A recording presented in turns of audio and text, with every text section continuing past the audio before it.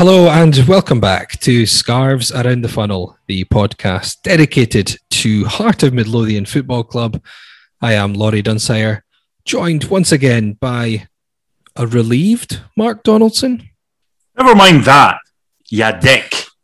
What was that all about last week when Mr. Ewan Murray posts a wee picture on Twitter and I woke up the next day and I'm like, what the hell? Like, notifications galore, scarves around the funnel, the week of Hibs playing in the Scottish Cup final, and Donaldson's wearing green shorts. Please let me know what you think of this in our next episode. I'll tell you exactly why I was wearing those Masters coloured shorts.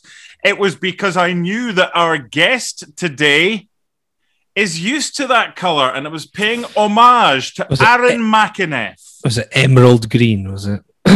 Whatever Aaron McEneff wants it to be. Honestly, I never knew there was so many experts in sartorial elegance out there. Look at the shoes. Can't believe he looks like that. He's got a face for radio. I know that. I see it every bloody morning. I'm not saying I'm some sort of god in the fashion or in the looks department, but Jesus Christ, talk about pot and kettle. Wow.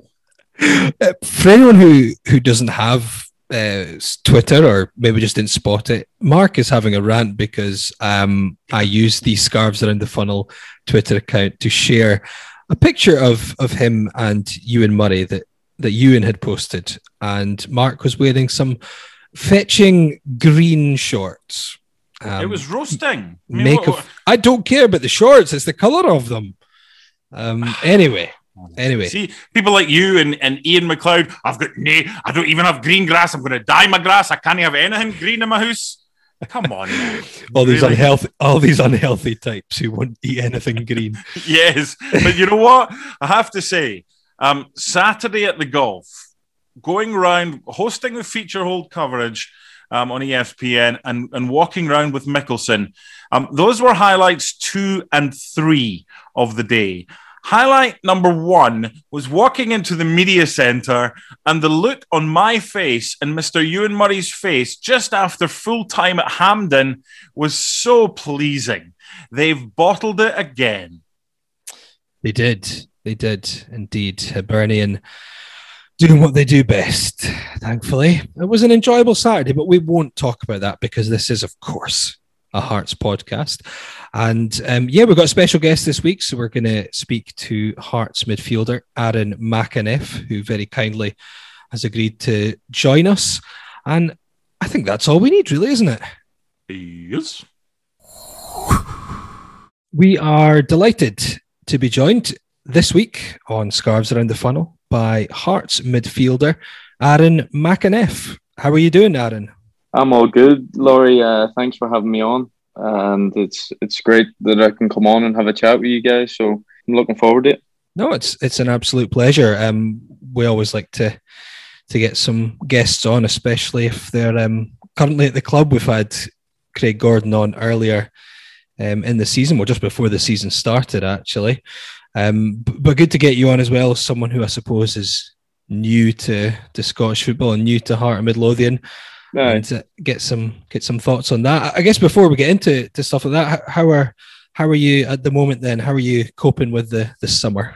To be honest, I took a week off when the season finished, and then I've been training 3 days a week. Still going into the training ground, doing gym sessions and doing pitch sessions as well. So I haven't really took too much time off. You know, it's a bit more relaxed in terms of the type of training you're doing, but I just I like to keep myself ticking over, so that's what I've been up to. And also I've become a father about 2.5 weeks ago, so a lot of time's been taken up with the wee one. It's probably, you know, the most special moment of my life, really, when she was born. So I've been kept busy, and I'm enjoying, you know, obviously the break from the games, but there's a lot to look forward to in the future as well. Yeah, big congratulations to you for that. That could be interesting. Man, none of this tiptoeing around it. Oh, it'll be interesting down the line. No, you're fucked. I know, as a father of a 3-year-old, honestly, she doesn't even need to ask the question to get the answer. Yes, no problem, darling. Anything you want. And then the wife's like, come on. That's it, son. You'll be delighted to get to Tynecastle and everyone booing the team next season. I've had it already. As soon as she starts crying, I feel sorry and have to pick her up straight away. So I think she has me wrapped around her finger already from she's 2.5 weeks. So I think it'll stay that way. Born in Edinburgh? Born in Edinburgh, aye. So if she decides to follow in her father's footsteps and become a footballer, there could be some tricky decisions if she makes it internationally. Don't say that. Come on. I'm fast forwarding quite a few years. The midwife actually came out to the house and she said, "Oh, so she could be considered Scottish," and I said, "No chance. She's Irish," and that's it. That's an interesting thing, because obviously, if Aaron's daughter is, well, hopefully she will be very talented in whatever she chooses to do. But if it is football or any sport, I've got the kind of same issue. And depending on which sport it is, would you not weigh up, Aaron, what nation was best at the chosen sport before making the decision here? Or is it a case of, well, you know what, Scotland aren't as good, so she's got more chance of playing for them than she has of Ireland or the no? Her mum and dad are Irish, so she's Irish, and that's the way I see it. Come back to that one in maybe 18 or 19 years' time. See what the answer is. It'd be interesting if it actually was the case. Let's talk yourself and your career, and we'll get into a bit of the Hearts stuff in some detail, but we'll start back when you're a little bit younger. You started out with Institute FC based in Derry, where you were born. Aye. But you had a trial with Kilmarnock actually in 2012. This has been in the papers a few times since you were linked with Hearts and then joined Hearts. I guess it was Kenny Shields who was Killie manager at the time. So how close was that to happening, to you joining the Rugby Park side? Well, I went over twice, I think it was, on 2 separate occasions, and played like friendly games and trial games, and it was actually I trained with the first team when I went there, and Kenny was going to offer me a deal, and you know I'd enjoyed it when I went over and stuff, but then close to that sort of happening around that period, Tottenham came in and asked me to come over for a trial, and when like things sort of materialised and they showed interest, and I was always going to go to Tottenham over Kilmarnock, to be honest. Why? Any particular reason? I'm not sure, to be honest. What position were you back then, Aaron? Because right now, what's your best position? And back then, what did you think your best position was? I thought my best position was just as a centre mid back then. I maybe played either in the deeper role or maybe in the attacking role. I was always kind of pigeonholed in between positions. So if you're playing centre mid today, right, you're holding in front of the back four, or you're playing in behind the striker, you know. And as I grew older, I just sort of wanted to be that a midfielder that could do a bit of everything. And today, I would class myself as more of just a box to box midfielder, and likes to get involved in most of the action that's happening on the pitch. Tim Sherwood, you've probably seen this brought up a few times, said that you reminded him of a young Roy Keane, which is an interesting comparison. I mean, a very talented footballer, of course, but no, it was that was, I think, after my second trial at Tottenham, he came out and said that, which was, you know, it's a huge compliment, but I wouldn't have read into it too much. You know, Roy Keane's obviously one of my idols, growing up and stuff. But at the time, it was a nice compliment. But I'm not sure if my game totally compares to Roy Keane's. He was world class in so many ways. Well, you were compared to Roy Keane, but you played alongside Harry Kane, I believe, in the youth at Spurs. What was that like? See, to be honest, it was crazy. Like at the time, you know, he was playing in games, under 21 games at the time, and he was just scoring so many goals. And even in training, he would hit shots from all sorts of angles, and they'd be going in, and you're just thinking, Jesus, this boy's unbelievable. And he had, like, you know, he went away after a season and came back and for the preseason, like, honestly, like a different player, like different build physically, just filled out so much, looked so much bigger, stronger, faster. And I don't know what he did over the off season, but he came back like a machine. And, you know, that's when he started to kick on, and he was constantly up with the first team and around the first team. And as soon as he got into that environment, nothing changed. Like, he was still scoring goals, and then obviously look, the rest is history. He's for me, I think he's one of the best strikers in the world. It's funny to think that in 2013 he was on the Leicester City bench, having gone on loan there with Jamie Vardy. Do you know which team Harry Kane made his Spurs debut against? It was Shamrock Rovers, wasn't it? No. Hearts. Was it not? Was it Hearts? And do you know what he did on his debut? What? He missed a penalty.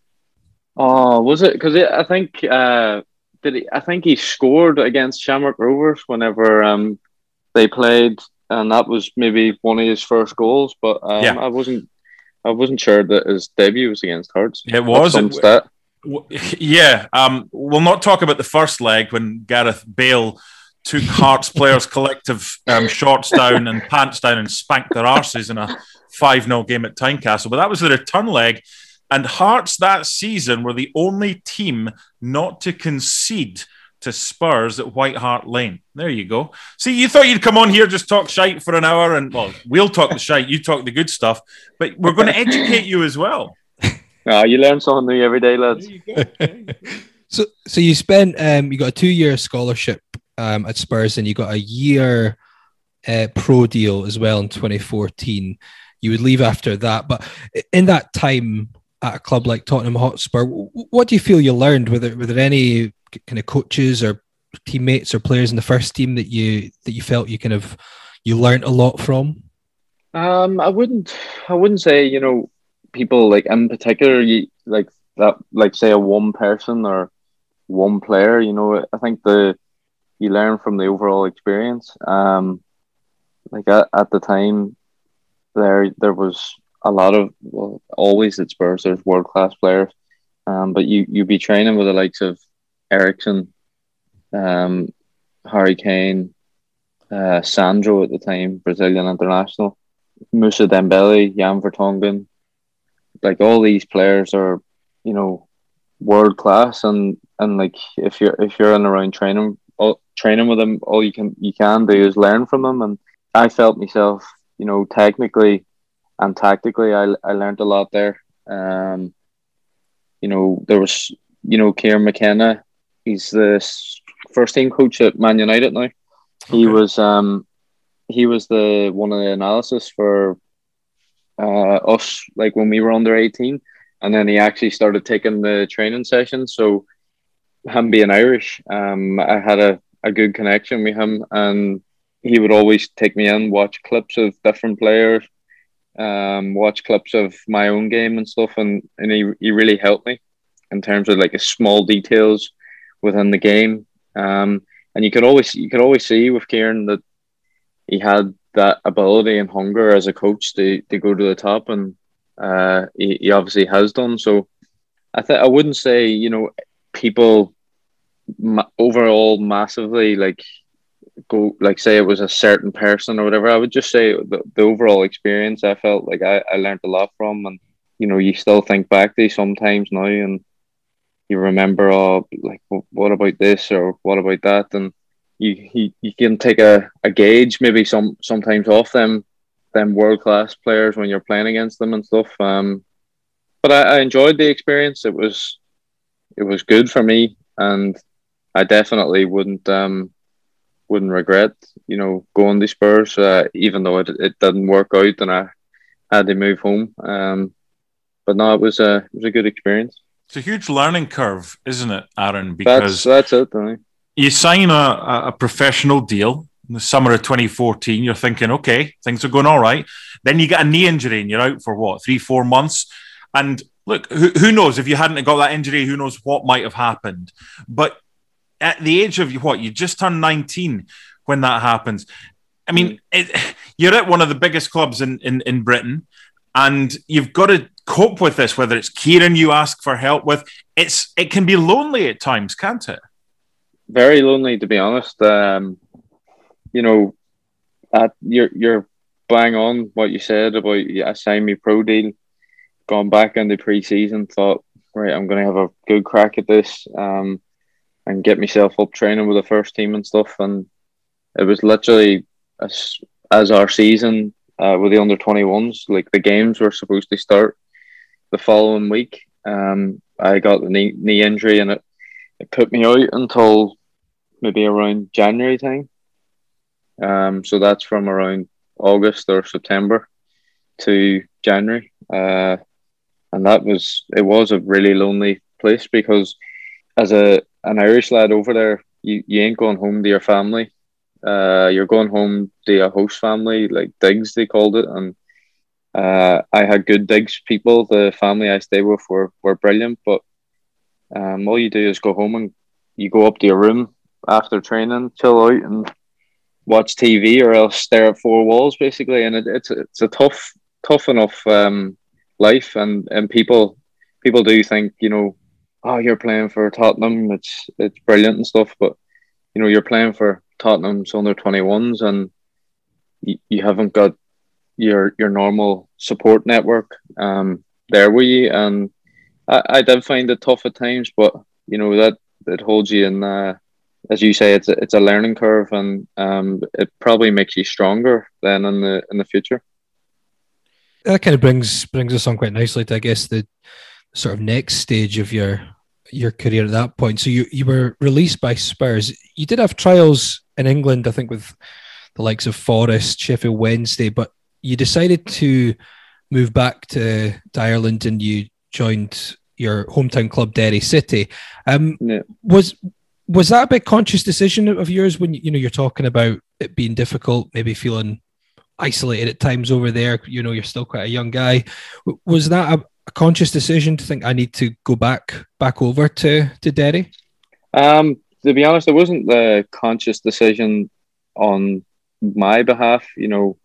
I went on trials to clubs, and my initial sort of thinking was that I wanted to stay in England or Scotland, or possibly even go to America at the time. But I'd been to a few different places, and like sort of around the pre-season time, it's a tough period to go to clubs on trial, because teams are doing a lot of running and there's not much games, and it's hard for coaches and stuff to see what you're all about really at that time. And I went home for a week, and it was supposed to be like a week in between trials, if you would call it that. And I ended up just going in to train with Derry City just to keep myself ticking over, and with no intention of signing. And the manager at the time, Peter Hutton, he just said to me after, I think it was 2 or 3 days, he said, well, would you fancy it? And I spoke with my family and my agent at the time, and they said they thought it was the best thing for me at that time. And probably looking back on it, I was fed up bouncing from club to club and traveling, and not feeling wanted anywhere. Whereas when I went into Derry City, trained for them 3 days, and he told me, look, you come in here, you'll play games and you'll enjoy your football again. So I just thought, right, let's go then. And to be honest, it was a huge honour as well, because I supported Derry City growing up. So I signed there, and it worked out really well for me, to be honest. Yeah, I've got a quote from you from the 42, an interview I read, and it says, "I think moving back to the League of Ireland has helped me massively to develop as a player and just gain a bit of experience of playing real football." And this is a debate that comes up quite often in Scotland as well, between playing reserve football or being loaned out to teams in the third or fourth tier. So, do you think that was a big part of your development, getting game time at senior level against experienced players, albeit it's a League of Ireland, it's not the English Premier League, but it's a different level, isn't it, in terms of who you're up against than playing under 21 football? It's a huge thing for any young player, to be honest, and I would have a strong opinion really on it, just based on my own experiences, because the 21s football at the time, and still even now, I would see a few games because my brother is at Arsenal now, so I would still watch his games and stuff. It's nearly false at times. It's all about how you have the ball, we'll have the ball. A lot of players are standoffish. You're not playing really for points. There's not much team collective because all the lads just want to do well themselves. They sort of kick on and further their careers. Whereas you go into a first team environment and you've got lads around you that are playing for 3 points every week and, playing for bonuses to help their families, or, and these are maybe cliches and a lot of people would say it, but there's a massive difference. And that for a young player to go into that environment, you have to realise that the hunger and the drive that these senior players have, and you have to get to that level yourself. Whereas if you're in a change room all the time with academy boys, you're never going to learn them traits, because that's nothing to do with the academy players around you or anything. It's just they haven't got you haven't got the experience, and you need, as a young player, I feel you need to learn off senior pros, and I felt that straight away whenever I signed back for Derry, and I was playing with some senior players that played in the league for a few years, and then it helped me develop massively. And I would advise any young boy who's maybe thinking of staying in around a nice academy where the training ground's brilliant, or the physio room's brilliant, the gym's brilliant. Get yourself out and play senior football as quick as you can, because that's where you're going to be really judged, and that's, for me, where you're really going to progress. Chips over the top, looking for Nong to be a good ball. It's McAneff who gets him in the end, who does well to control it. McAneff still has it low, shot into the bottom left, and Aaron McAneff opens his account for Hearts with a fine low finish. I thought the ball through was going to make it to Armand Nongdouye, but McAneff got there first, and the Irishman showed lovely ball control to get it down, get out of his feet, and drill it low through a couple of bodies past the helpless Neil Parry. Heart of Midlothian 5, Alloa Athletic 0, and a first in maroon for Aaron McAneff. Aaron, I'll follow up the Harry Kane nugget with a question. What does Riyad Mahrez have in common with Aaron McAneff?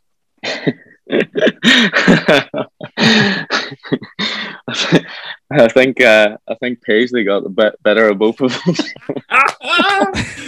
Riyad Mahrez nicked a bike and feigned injury so he could get the hell out of there as a 17-year-old. What was your excuse?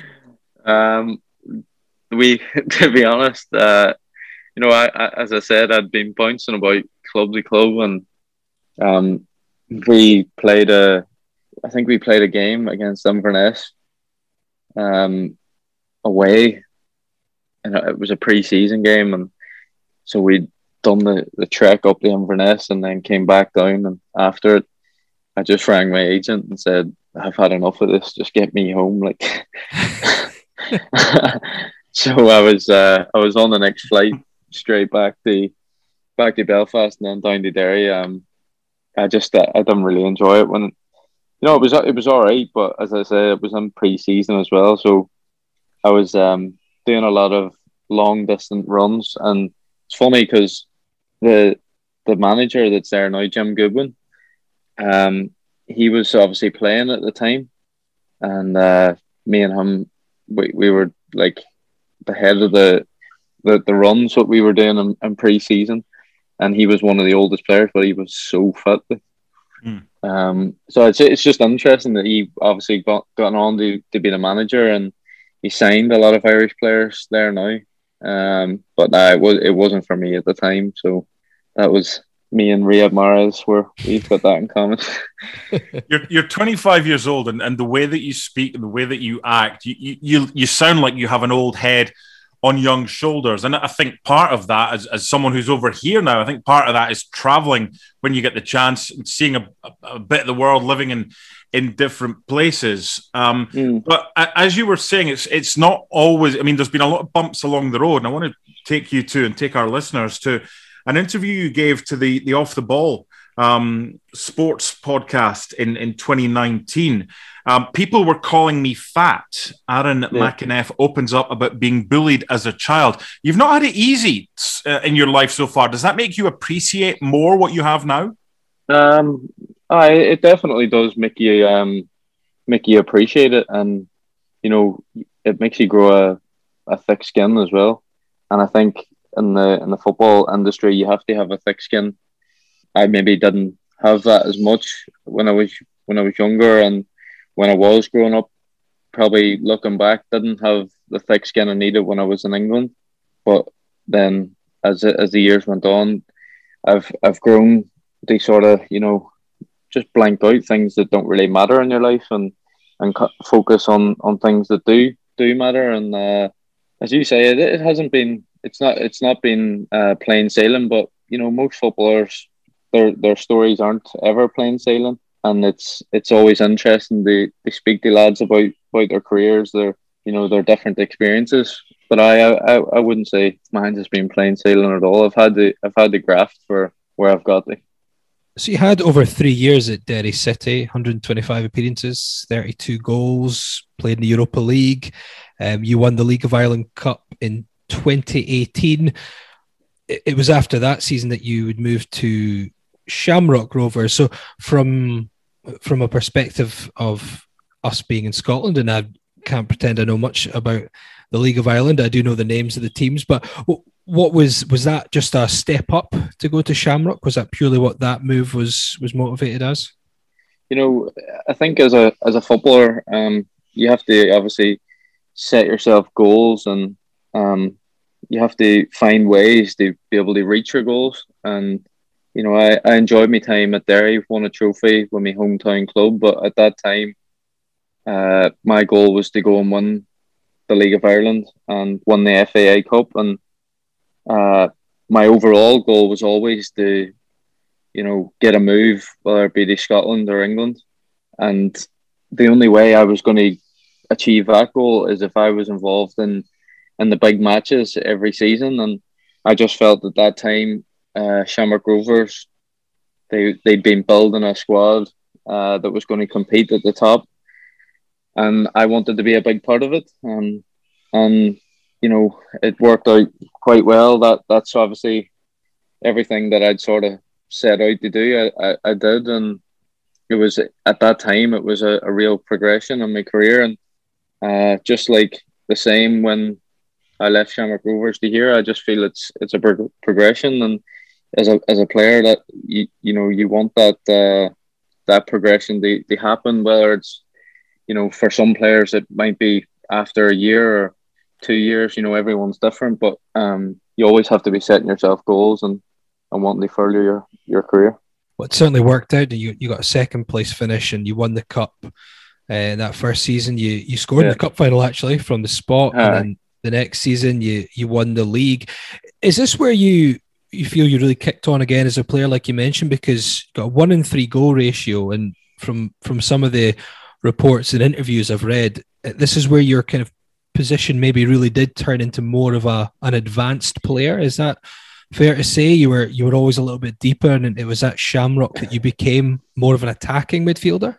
Well, like it was, I wouldn't quite say an attacking midfielder. I would probably say a more all-rounded midfielder, because the manager and the coaches at Shamrock Rovers put huge demands on me. use my legs and fitness and ability to get about the pitch.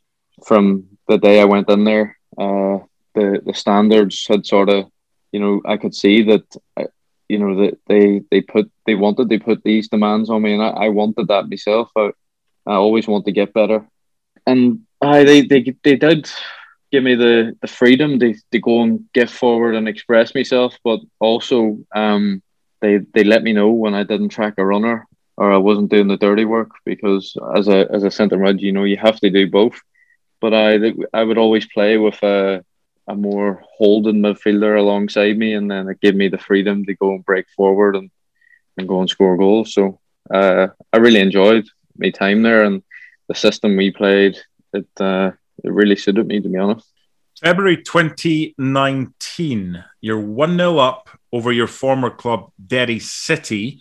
You're playing for Shamrock Rovers, and you decide to take a Panenka penalty to score, which is cheeky. I watched it, and it's really well executed. The question I've got, if you'd signed for Hearts last summer instead of in the January-February transfer window, and you had a penalty to win the Scottish Cup against Celtic, do you do a Panenka? Probably not, to be honest. But I think Panenka penalties are a lot more safe than what people actually think, because you very rarely see a keeper just standing straight down the middle.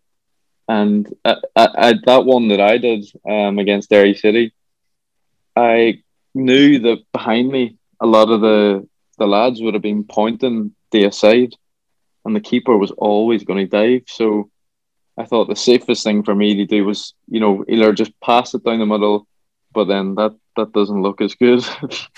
And if you chip it down the middle, it looks unbelievable. But if he stands there and just catches it, you look like an Egypt. But I do think that they're a lot safer, and that would be a dream moment, by the way, if you won the Scottish Cup with a Panenka penalty. Well, Jason Cummings fucked up big style trying one. Jim McIntyre did it for Dunfermline, I think. I mean, you've got to have rather grande cojones. You need a massive set of balls to do it like. And to be honest, when I did it that time, the manager said to me, if the keeper had stood and caught that, you were getting straight on that bus with the Derry team and going back to Derry. McAniff. Oh, that's cheeky. Well, that's a way to score against your former side. And 11 minutes to go. That should wrap up the points for Shamrock Rovers and make it 2-2. What about this for a cheeky penalty? Cherry, no chance, and Aaron McAniff makes it 2-0. So you've played with Shamrock up until the end of last season, although you, of course, appeared for them in the Europa League this season, just with the way the Irish season works, comparing to the UK season. Deadline day, February 2021, you joined Hearts, signing a 2.5-year deal. So before we get into your time with Hearts so far, so how did this move come about? Was it something that was it a slow burner, or did it come about quite quickly? Was this largely something to do with Joe Savage, who has, we've heard a few times before, was someone who was an admirer of you for quite a while? To be honest, it happened quite quickly. Well, I'd heard about it possibly the week before deadline day, but I didn't quite know how serious it actually was. And I knew that Joe had moved from Preston, and I'd always knew that, Preston had sort of been interested in me while he was at Preston. But then I think it was around the Friday, my agent texted me and he said, look, it could happen this weekend. So I was just kind of, I wanted it to happen, but I didn't know if it was going to. And I was just sitting around, and then I think it was Saturday evening, got the text saying, it's on if you wanted to be on. And I was absolutely buzzing. I wanted to I wanted to get it done, and it was done. Obviously, I flew over Monday morning. Then I was absolutely delighted, to be honest. When I actually got the first text, they say that there was an interest from Hearts. I was buzzing because Hearts is a massive club, and my initial reaction was I want to go and be a part of that club. Did you seek any advice from anyone who you maybe, or find out from anyone who knew the club or had played for teams who've played Hearts or played for Hearts possibly? Was there anyone you spoke to get a bit of advice, or was it just you knew about the club already and you were very sure that it was a move that you were keen to put through? No, I didn't speak to anyone, to be honest. It was it's one of them ones where Hearts are interested, and straight away you go, it's a huge club, like one of the biggest in Scottish football. All I did was check the table. The lads have been doing well, and it looked like promotion was going to happen to the top flight again. And I just thought, it's a great opportunity for me, a great platform to go and play football. And Tynecastle's a brilliant stadium, brilliant surface. So it was a no-brainer, really, to be honest. And for me, I didn't have to, speak to anyone or see what they thought. It's funny actually, because my fiance, her sister's fiance used to play at Hearts. Okay. He was in the academy when he was younger, so he told me a bit about his time there and stuff. But who was that? Ross Hamilton's his name. He was in the academy when he was younger. I think he stayed until he was like 20, maybe 19 or 20. Okay. But I know, like I spoke briefly to him about it, but it was all my decision, and it was an easy enough decision to make. Then, it was hard decision in terms of leaving Shamrock Rovers, because I have so many good memories and brilliant connections with the people there. But in terms of, for me, progressing my career, it was a no-brainer. So you may have, this is the first time we've ever spoken. It's great to have you on. You may know that I kind of offer something a little bit wacky to Laurie's kind of straight back. So I've got a story about Ross Hamilton. You ready for this? Go ahead. So Ross Hamilton only played once for Hearts. I know this. But the manager never saw him play. Did you know that? Really? So we've told this story so many times, and I always want to put a twist on it, but I'm never able to do so. So I'm commentating on Berwick Rangers against Hearts. It's a Sunday. It's the final round of the Open at St Andrews in 2005. George Burley's bored out of his tits, and there's a bar inside. And George decided the golf is on, the bar is open. So I have no idea who made the substitution that Ross Hamilton came on after 68 minutes for Solius Mikalunas, but I can pretty much guarantee you that George Burley never saw Ross Hamilton play for Hearts, even although Ross Hamilton played 22 minutes for Hearts, and you can have that one for free. Yeah. I think there was he said to me there was a game as well. I think he missed a penalty or something. I'm not too sure what game it was, but he told me that he missed a penalty in a first team game. It might have been a pre-season friendly or something. That was the only time he played for the recognised first team. And you know what? I wish I was with George at the bar watching the golf, because that game was utter shite. It was a 0-0 on a Sunday. Anyway, I just thought I'd drop that, because we've got this website which is brilliant called London Hearts, and it's got all the statistics and anything you want to know. So that's class. I'm actually gonna tell him that you were saying that and see what he says. Yeah, I'm sure he'll have a funny story about it. Well, Laurie had a story a few weeks ago about a player, Laurie, that came on. And you had no idea, because it was harder to do research, and you had no idea anything about this. I think it was the young lad that made his debut. Was it not Finlay that came on? Aye, when Finlay Pollock came on, because yeah. So you were like, shit, who's this? You can do as much as a commentator that we are. You can do as much prep as you want, but you have to know the squad. And like we'd played on the Saturday, we'd played at East Fife as well. So I probably didn't have notes on Ross. And he came on a forward, dark hair. Yeah, I mean, look, I can't remember if it was that game that he missed a penalty. You're just looking at his picture that's on the London Hearts page right now.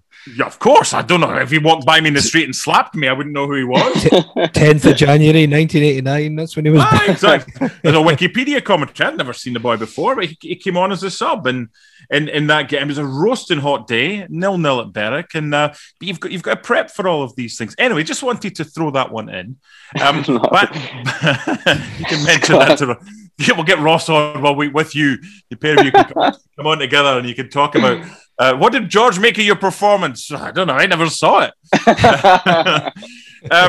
Tynecastle. You spoke about Tynecastle being a great stadium to play at. You've not played in front of fans yet. Tynecastle can be the best stadium to play at, but Tynecastle at times can be the worst stadium to play at if things aren't going wrong. So you need bravery. Are you a brave player when things and missiles are being teaming down from row 30 in the wheat field, pies and grease and everything like that? Can you? Are you prepared to, given what you've already been through? You sound like you're the guy that's kind of prepared to say, "Give me the ball. I want it." Because I have to admit, Aaron, that is something I noticed from you since you signed. You never once hid in any of those games between when you signed and the end of the season. No, that's my game. I'm happy to take the ball, and I might not always do something great with it, but I'll try my best to do something positive for the team with it. And I can't wait for the fans to get back in the stadium, to be honest. Football is definitely not the same. You don't get the same feeling on a match day. And having spoke to the lads and about the atmosphere at Tynecastle, every one of them said it's unbelievable, and I really can't wait for it. And as you say, it can be a great place if you're winning, and a bad place if you're losing. But that's the pressures that I think you need as a player. You need to have them pressures of fans, and they come with being at a big club. And if you haven't got the drive and hunger, they deal with them pressures, then I think you may forget about it, really. What was it like joining a new team, coming to? It doesn't really matter that it was Hearts necessarily, but making a transfer to a new team in a new country during a pandemic. Was that quite difficult? Because we had Robbie Nielsen on a couple of weeks ago, and he said a lot of people maybe didn't appreciate how difficult it is when it's a team game like football to have new players coming in and not be able to do the usual kind of things, be that training or social aspect. Was that quite challenging for you? To be honest, I actually did find it a lot more difficult than what I thought it was going to be. Right from the very off, I travelled to Dublin Airport, and there was a Garda car stopped me and said, "What's your purpose of travel?" So he knew that I was signing for Hearts before anyone else did. And straight away, that's something that's a bit unusual. Then you come over straight in to get a COVID test done, then got all the paperwork done. And obviously, when I got into training, it's the way it's been worked is you're not coming in the mornings having breakfast with the lads or anything. So you're just in the training, finish training, out the door, see you the next day. And I was staying in a hotel room for the first 3 weeks. That was tough. And simple things like, when you go into a new squad, going for a coffee with a few of the lads after training, it makes you get to know the players a lot easier. Just simple things like, social aspects of knowing players outside of football and stuff, and all these things then help when you're actually in the football environment. But I did find it difficult, and since things are obviously starting to open up now, I think it'll be different, from pre-season this year onwards, and I'm actually glad that. And this was one thing I spoke with Robbie about. The gaffer, he said to me when I was on the phone to him, if I came in January, I would be able to get settled in them few months. When the season was sort of coming to an end, and get myself settled over here, and then I don't have to focus on all the moving stuff and the that side of it when it comes to pre-season this year, and that has been the case. So it was a good time for me to move in that sense, but very challenging in terms of the COVID and stuff. But there's a lot more people facing bigger challenges than me. That's just from a football perspective. When the fixtures come out, Aaron, which one fixture are you looking for first for Hearts? That's a good question. You've obviously got the Old Firm games, which are massive. So me as a player, I want to go and play against the Old Firm, play against the best players, and test myself. And I would probably say one of them two. But to be honest, first game of the season, as a player, you don't really care who you've got as long as you go and win the game, because it's really important to try and get off to a good start. I can't speak for other Hearts fans. I always look for the Hibs games. That's the ones that I want to know where they are. Are we home first, or are we away first? Who's told you what about games against Hibernian since you've been at Hearts? Well, the only reason I didn't say Hibs there because I watched them the other day and sure they absolutely bottled that final. Nah, I'm joking, but they did. They have, but I've spoke to the lads about the Hearts Hibs, the Edinburgh Derby, and they said it's huge. The build up and stuff's brilliant, and even speaking to a few people on the streets, that's always the first thing that they say to me is wait till you experience the Edinburgh Derby, it's something else and stuff. So I'm really, really looking forward to that, and hopefully that I can experience it in a packed out Tynecastle, instead of experiencing it maybe for the first time with no fans or a limited amount of fans in the stadium. Hopefully the stadium's able to be packed and I can experience it to the fullest. You mentioned speaking to Robbie Neilson, obviously, when you made the transfer over. He's been on a couple of weeks ago speaking to us about his aims and targets for the team and for the new season. What's he like as a manager? You've worked under a few different bosses now. What's Robbie like? Yeah. He's been really good. He's between the gaffer and Gordy and Jig, two coaches, there's a really good positive environment at Oriam. It's a great place to come in and train. The training sessions that he sets out and the coaches deliver have been really good, and even at times where there was challenging times where he picked up bad results or whatever, and he always comes in and he seemed to be able to lift the group and get the group going again, and that's a really good thing to have. As a player, when you've got a manager like that, and he's obviously got the club back to where they belong, and he's been good to me since I've come in, and you kind of get the feeling that his door's always open, and you can go and chat to him about anything, really.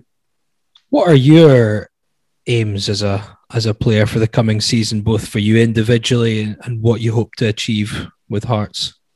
As a team, we have to, like, our aim as a team and as a club has to be to go and try and get into the top half of the table and the top flight. That I think there's times when teams get promoted from leagues, and the next year their goal is to stay in that league. I don't think that can be our goal at all. When you're at a club like Hearts, you have to be competing at the top end, and I think top six definitely. And if we can go and push and try and get a European spot, then that has to be the kind of goal for where we want to go as a team. And for me as a player, personally, I want to go and cement myself in the starting 11 and go and show people what I can really do. And I'm sure I will next year, because as I say, I'm fully settled here now, and all the stuff that had to be done in the moving process, they're all done now. So I'll go and show people what I can do, and I would like to chip in with a good few goals next season.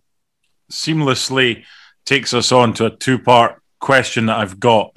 Part one of the question: right now, I'm going to offer you 10 league goals from midfield. You can either take that and run, or let it run out and try and get more than 10. What are you doing?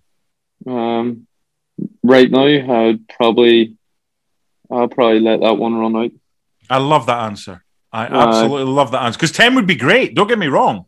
No, I know I've got, but like in previous seasons, at Derry City, I scored 15 goals from midfield. Mm-hmm. At Shamrock Rovers, I got 12 or 13. And then in a shortened season in Ireland, I think I got 7 or 8. Yep. So, I mean, I back myself to score goals from midfield, and that's the reason I signed here.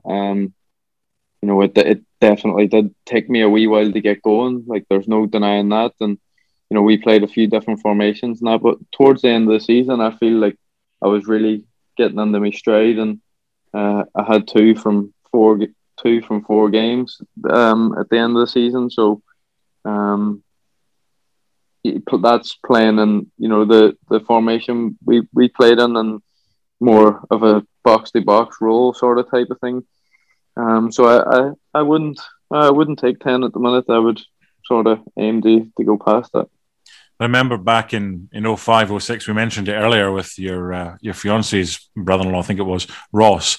And that season, Rudy Scatchell started off ridiculous odds for first goal scorer and any-time goal scorer. And then within a couple of weeks, it was just like ridiculous. So hopefully we get decent odds on you at the start of the season, and you can repay that. The second part of the question, Aaron, is about you joining Hearts. You didn't join Hearts to stay at Hearts for the rest of your career. No one does. No one, unless you're at Barcelona, Real Madrid, and there's not many others. The pinnacle is not Hearts, but the only way you're going to get a move from that is if you do well, score double digits, and play well. So I think it's a win-win here, because if you end up getting a move and going on to bigger and better things, the only way you're doing that is with you benefiting and Hearts benefiting as well. That's the way football works, isn't it? You're 100% right. I'm only here, so I'm not going to say consciously. I'm here to use the club as a stepping stone or anything like that. It's not like that at all. Hearts is a massive, massive football club, and I'm privileged to be here and be a part of it. But as you say, and I spoke about it earlier, as a football player, you always have to set yourself goals, and you always have to make progressions in your career. And I think if anyone tells you otherwise, then they're probably lying.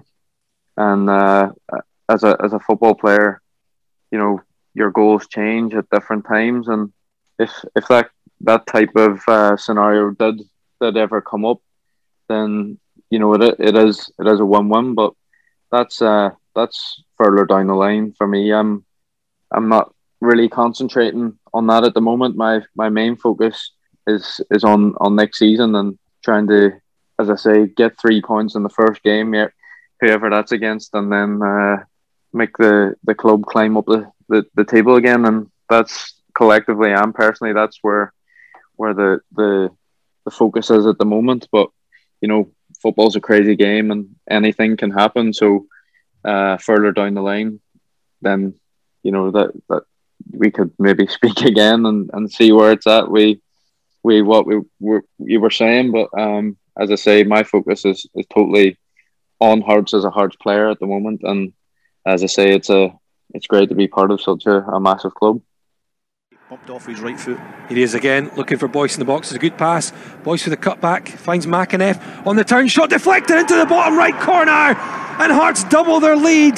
They're on fire in the opening 9 minutes here, and this time it's Aaron McAneff with his second in maroon. Fine low finish. I think it took a nick on its way through. No chance for Ridgers. Heart of Midlothian 2, Inverness Caley Thistle 0.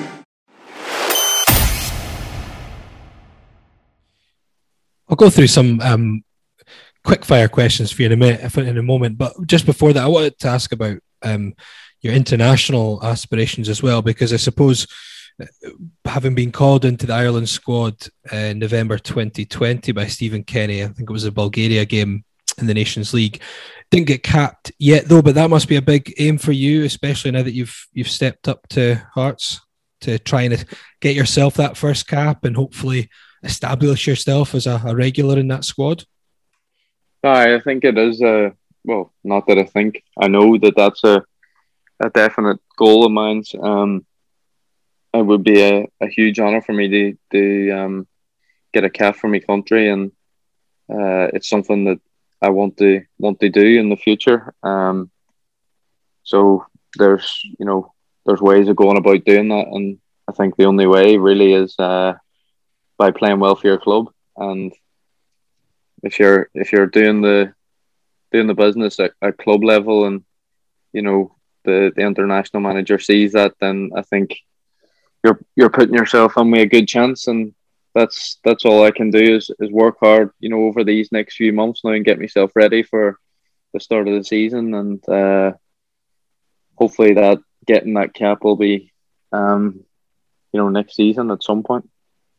Okay, so before we let you go, just a few quick questions in relation to your teammates. I know you've obviously had a few months now at Hearts, and hopefully you've started to get to know a few of them, even if you can't go out and socialise as much as you'd like to. Who's the angriest person in that team? Who's the angriest person or the biggest moaner? Nazy loves a moan in training. Oh god, yeah. And in a game. And in a game, but he loves a moan, but it's Stephen Naismith as well. He's had a top career, and he's only moaning because he wants to win and wants to do well. But I would probably have to say Nazy. One thing that I've noticed even more sitting in games now, because obviously I'm at the games, but you notice now with no. You're not. Okay. That was extremely high pitched. Is that that was Alan? That wasn't me. I speak like this. One of the only things you hear around the stadiums is Stephen Naismith, and it's whether he's shouting at teammates, referee, opposition, himself, it just echoes around. No, but that's. I think there's probably. I'm not sure who would be a close second, or if there is a close second, he's the one that springs to mind straight away. I'll do a teammate question here. Which of your teammates is Harry Handsome, and who needs a little bit of help in the looks department? That's a shocking question. Who's a good looking fella? Come on, the goalkeeper's got to be Harry Handsome, is he not? That's what I was going to say. Big Craigie's a good looking chap. He's getting better looking with age, because he used to have a hell of a lot of plukes on his puss when he was a teenager. The big man's like a fine wine. Who's struggling? That's so harsh, isn't it? I don't know. They're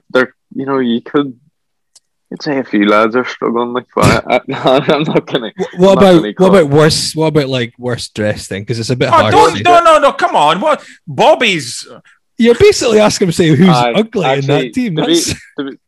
To be fair, like, you know, I don't know what's going on with Big Bobby's hair. Like, do you think he cares though, Aaron, with his Scottish Cup winners medal? See, to be honest, like, Big Bobby, he is one of the nicest fellas I've ever met in football. Like, he, you know, just big, happy-go-lucky fella.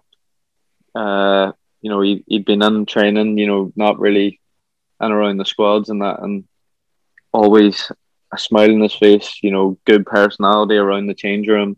And I've actually, when things open up, he lives not far from me, so I've actually met him for a coffee as well. But I think he still wears a wig in his head because I don't know what's going on up there. Is there a joker in that dressing room? Who's the biggest joker? Are you even able to do that with COVID? I don't know. See, that's the thing. See with the worst dress. At the moment, we have to because obviously we weren't allowed to use the showers and that for a while. So everybody would have come in their training kit and left in their training kit. So you haven't really got to see much of, you know, people's club early. But in terms of the joker, there's a few lads. It's Josh Ginnelly's quite loud. He would consider himself as a joker. He'll be back next season, won't he? Well, I think so.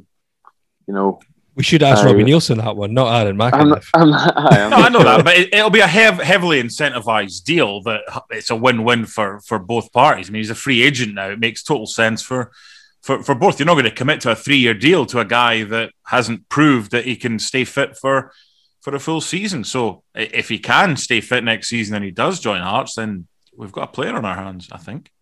He'd done well, hadn't he, Josh? Before he got injured. We won't make him make his decision on signing for Hearts. The decision's already done. Come on. At least with the fact no one could have a shower together, I don't have to ask the cringy question that often gets asked. Who would you say is the most underrated player in that team? Someone that maybe McAniff doesn't get the plaudits, but as a player being out there, who would you think he actually does a power work, or he really helps his team but maybe doesn't get the plaudits? Who would I say? Towards the end of the season, I thought maybe, you know, Peter Harm was doing that side of things. I thought he was very good towards the end of the season. Someone like Michael Smith is always consistent. I'm trying to think. It's a good question. Like, I mean, they're good answers. I think. I mean, Peter Haring certainly seemed to be almost back to his best towards the end of the season. And I guess, you know, you wouldn't have seen him at his peak at Hearts, which was well before all this pandemic hit. And I guess he'd had so much time out with injury that it was always going to take a while. But no, it's some good answers. And Michael Smith he's always seen as Mr. Dependable, I should say, to be honest, at Hearts. Very consistent. I know they're two very decent picks, I think. I do think that, you know, I think towards the end of the season as well, Ewan Henderson had kicked on a bit, and I think you'll see a lot more from him next season. Okay. That's a good one. Do you have anything else you want to ask, Mark? No, I'm just thinking about Ewan Henderson's hairstyle. It's kind of business up the back, but party up the front. There's a lot going on there, and the boy's a finisher. Lee McCulloch was on here, Aaron, and he was talking about Ewan being one of the best finishers at the football club. Different people mature in different times. I mean, I mentioned earlier, you're 25 now, but you've done a hell of a lot for a 25-year-old, and sometimes it just takes a little bit of time. So I'd be looking for him to kick on and take that momentum from the end of last season into next season. He wouldn't be my kind of starter on the first day of the season, depending on who we sign, but he'd certainly be someone I would bring on, knowing that you're going to get a goal threat when you do bring him on. Right, definitely. That's the thing.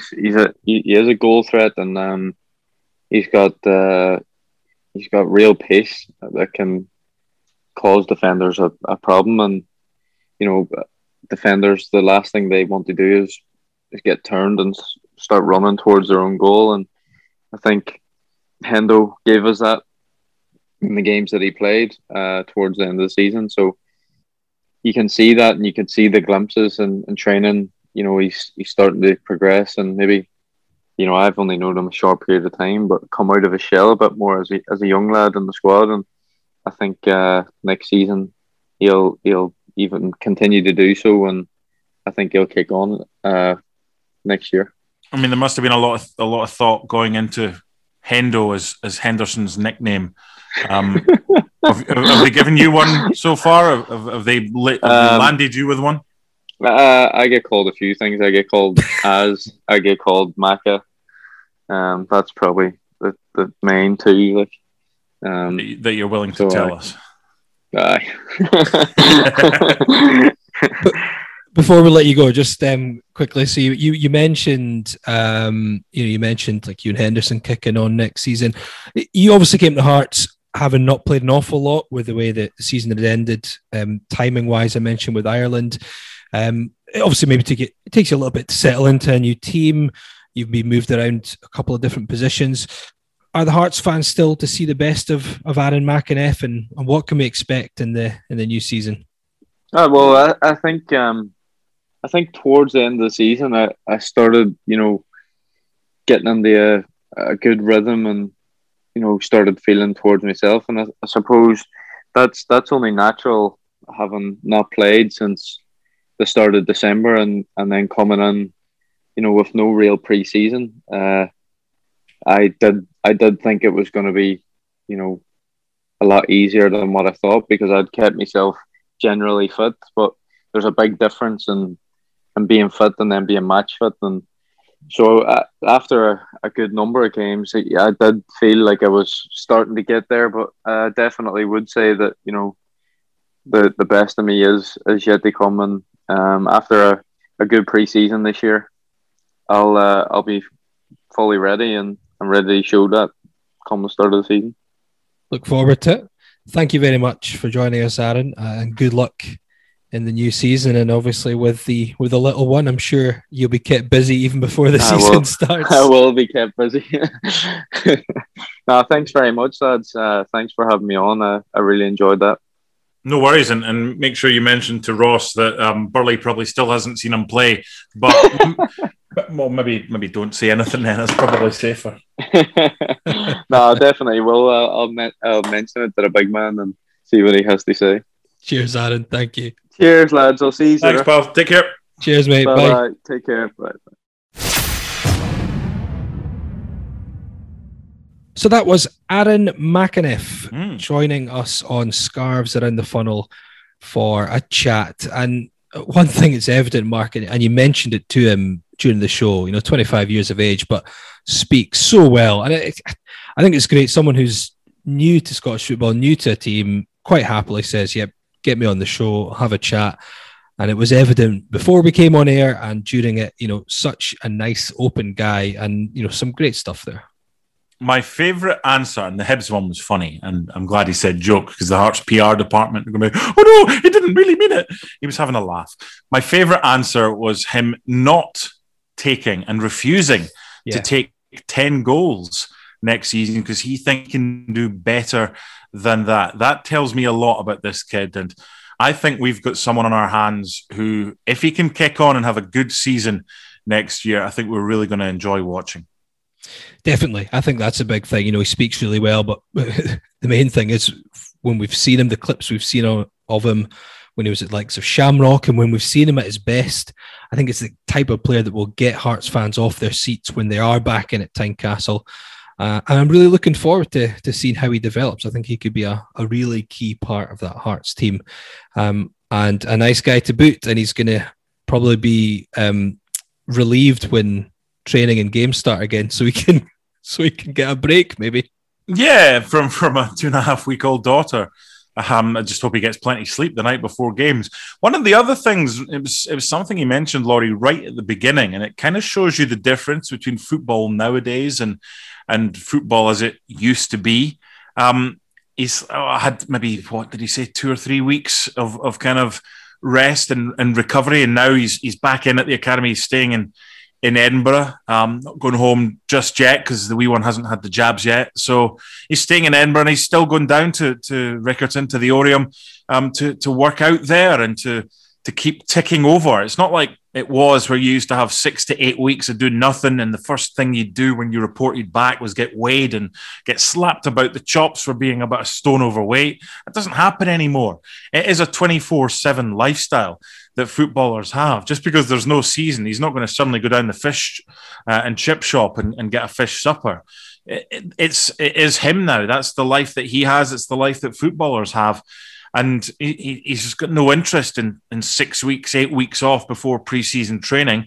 It's about keeping his body ticking over so he doesn't have that work to do that others may used to have prior to pre-season starting. So football's a changed sport over the years, and I'm glad that Aaron's really buying into it. And he said there's no excuses. He said that. He said, look, I'm ready. I'm up to speed. I'm settled in Edinburgh, and there are no excuses ahead of the new season. So there'll be a lot of people that could learn from a lot of what Aaron said there. I thought that was an excellent interview. Indeed. Thank you again to Aaron for making the time to come on and speak to us. And if you want to follow Scarves Around the Funnel for updates, you can get us on Twitter @AroundTheFunnel, and you can email us at podcast@scarvesaroundthefunnel.co.uk. We'll be back next week. I think we're just going to keep doing this, are we, Mark? Well, you're actually going to do some work for a change and provide guests for us, given that I've done it for nearly 3 years. I dangled my rod and I didn't really get a bite. That was a good guest you came up with this week, so congratulations. Yeah, thanks. Go me. Who have we got next week? Oh, gee, probably just us. We can't use them all so quickly, can we? We've got to save something for the future. Anyway, thanks for tuning in, and we'll see you next week.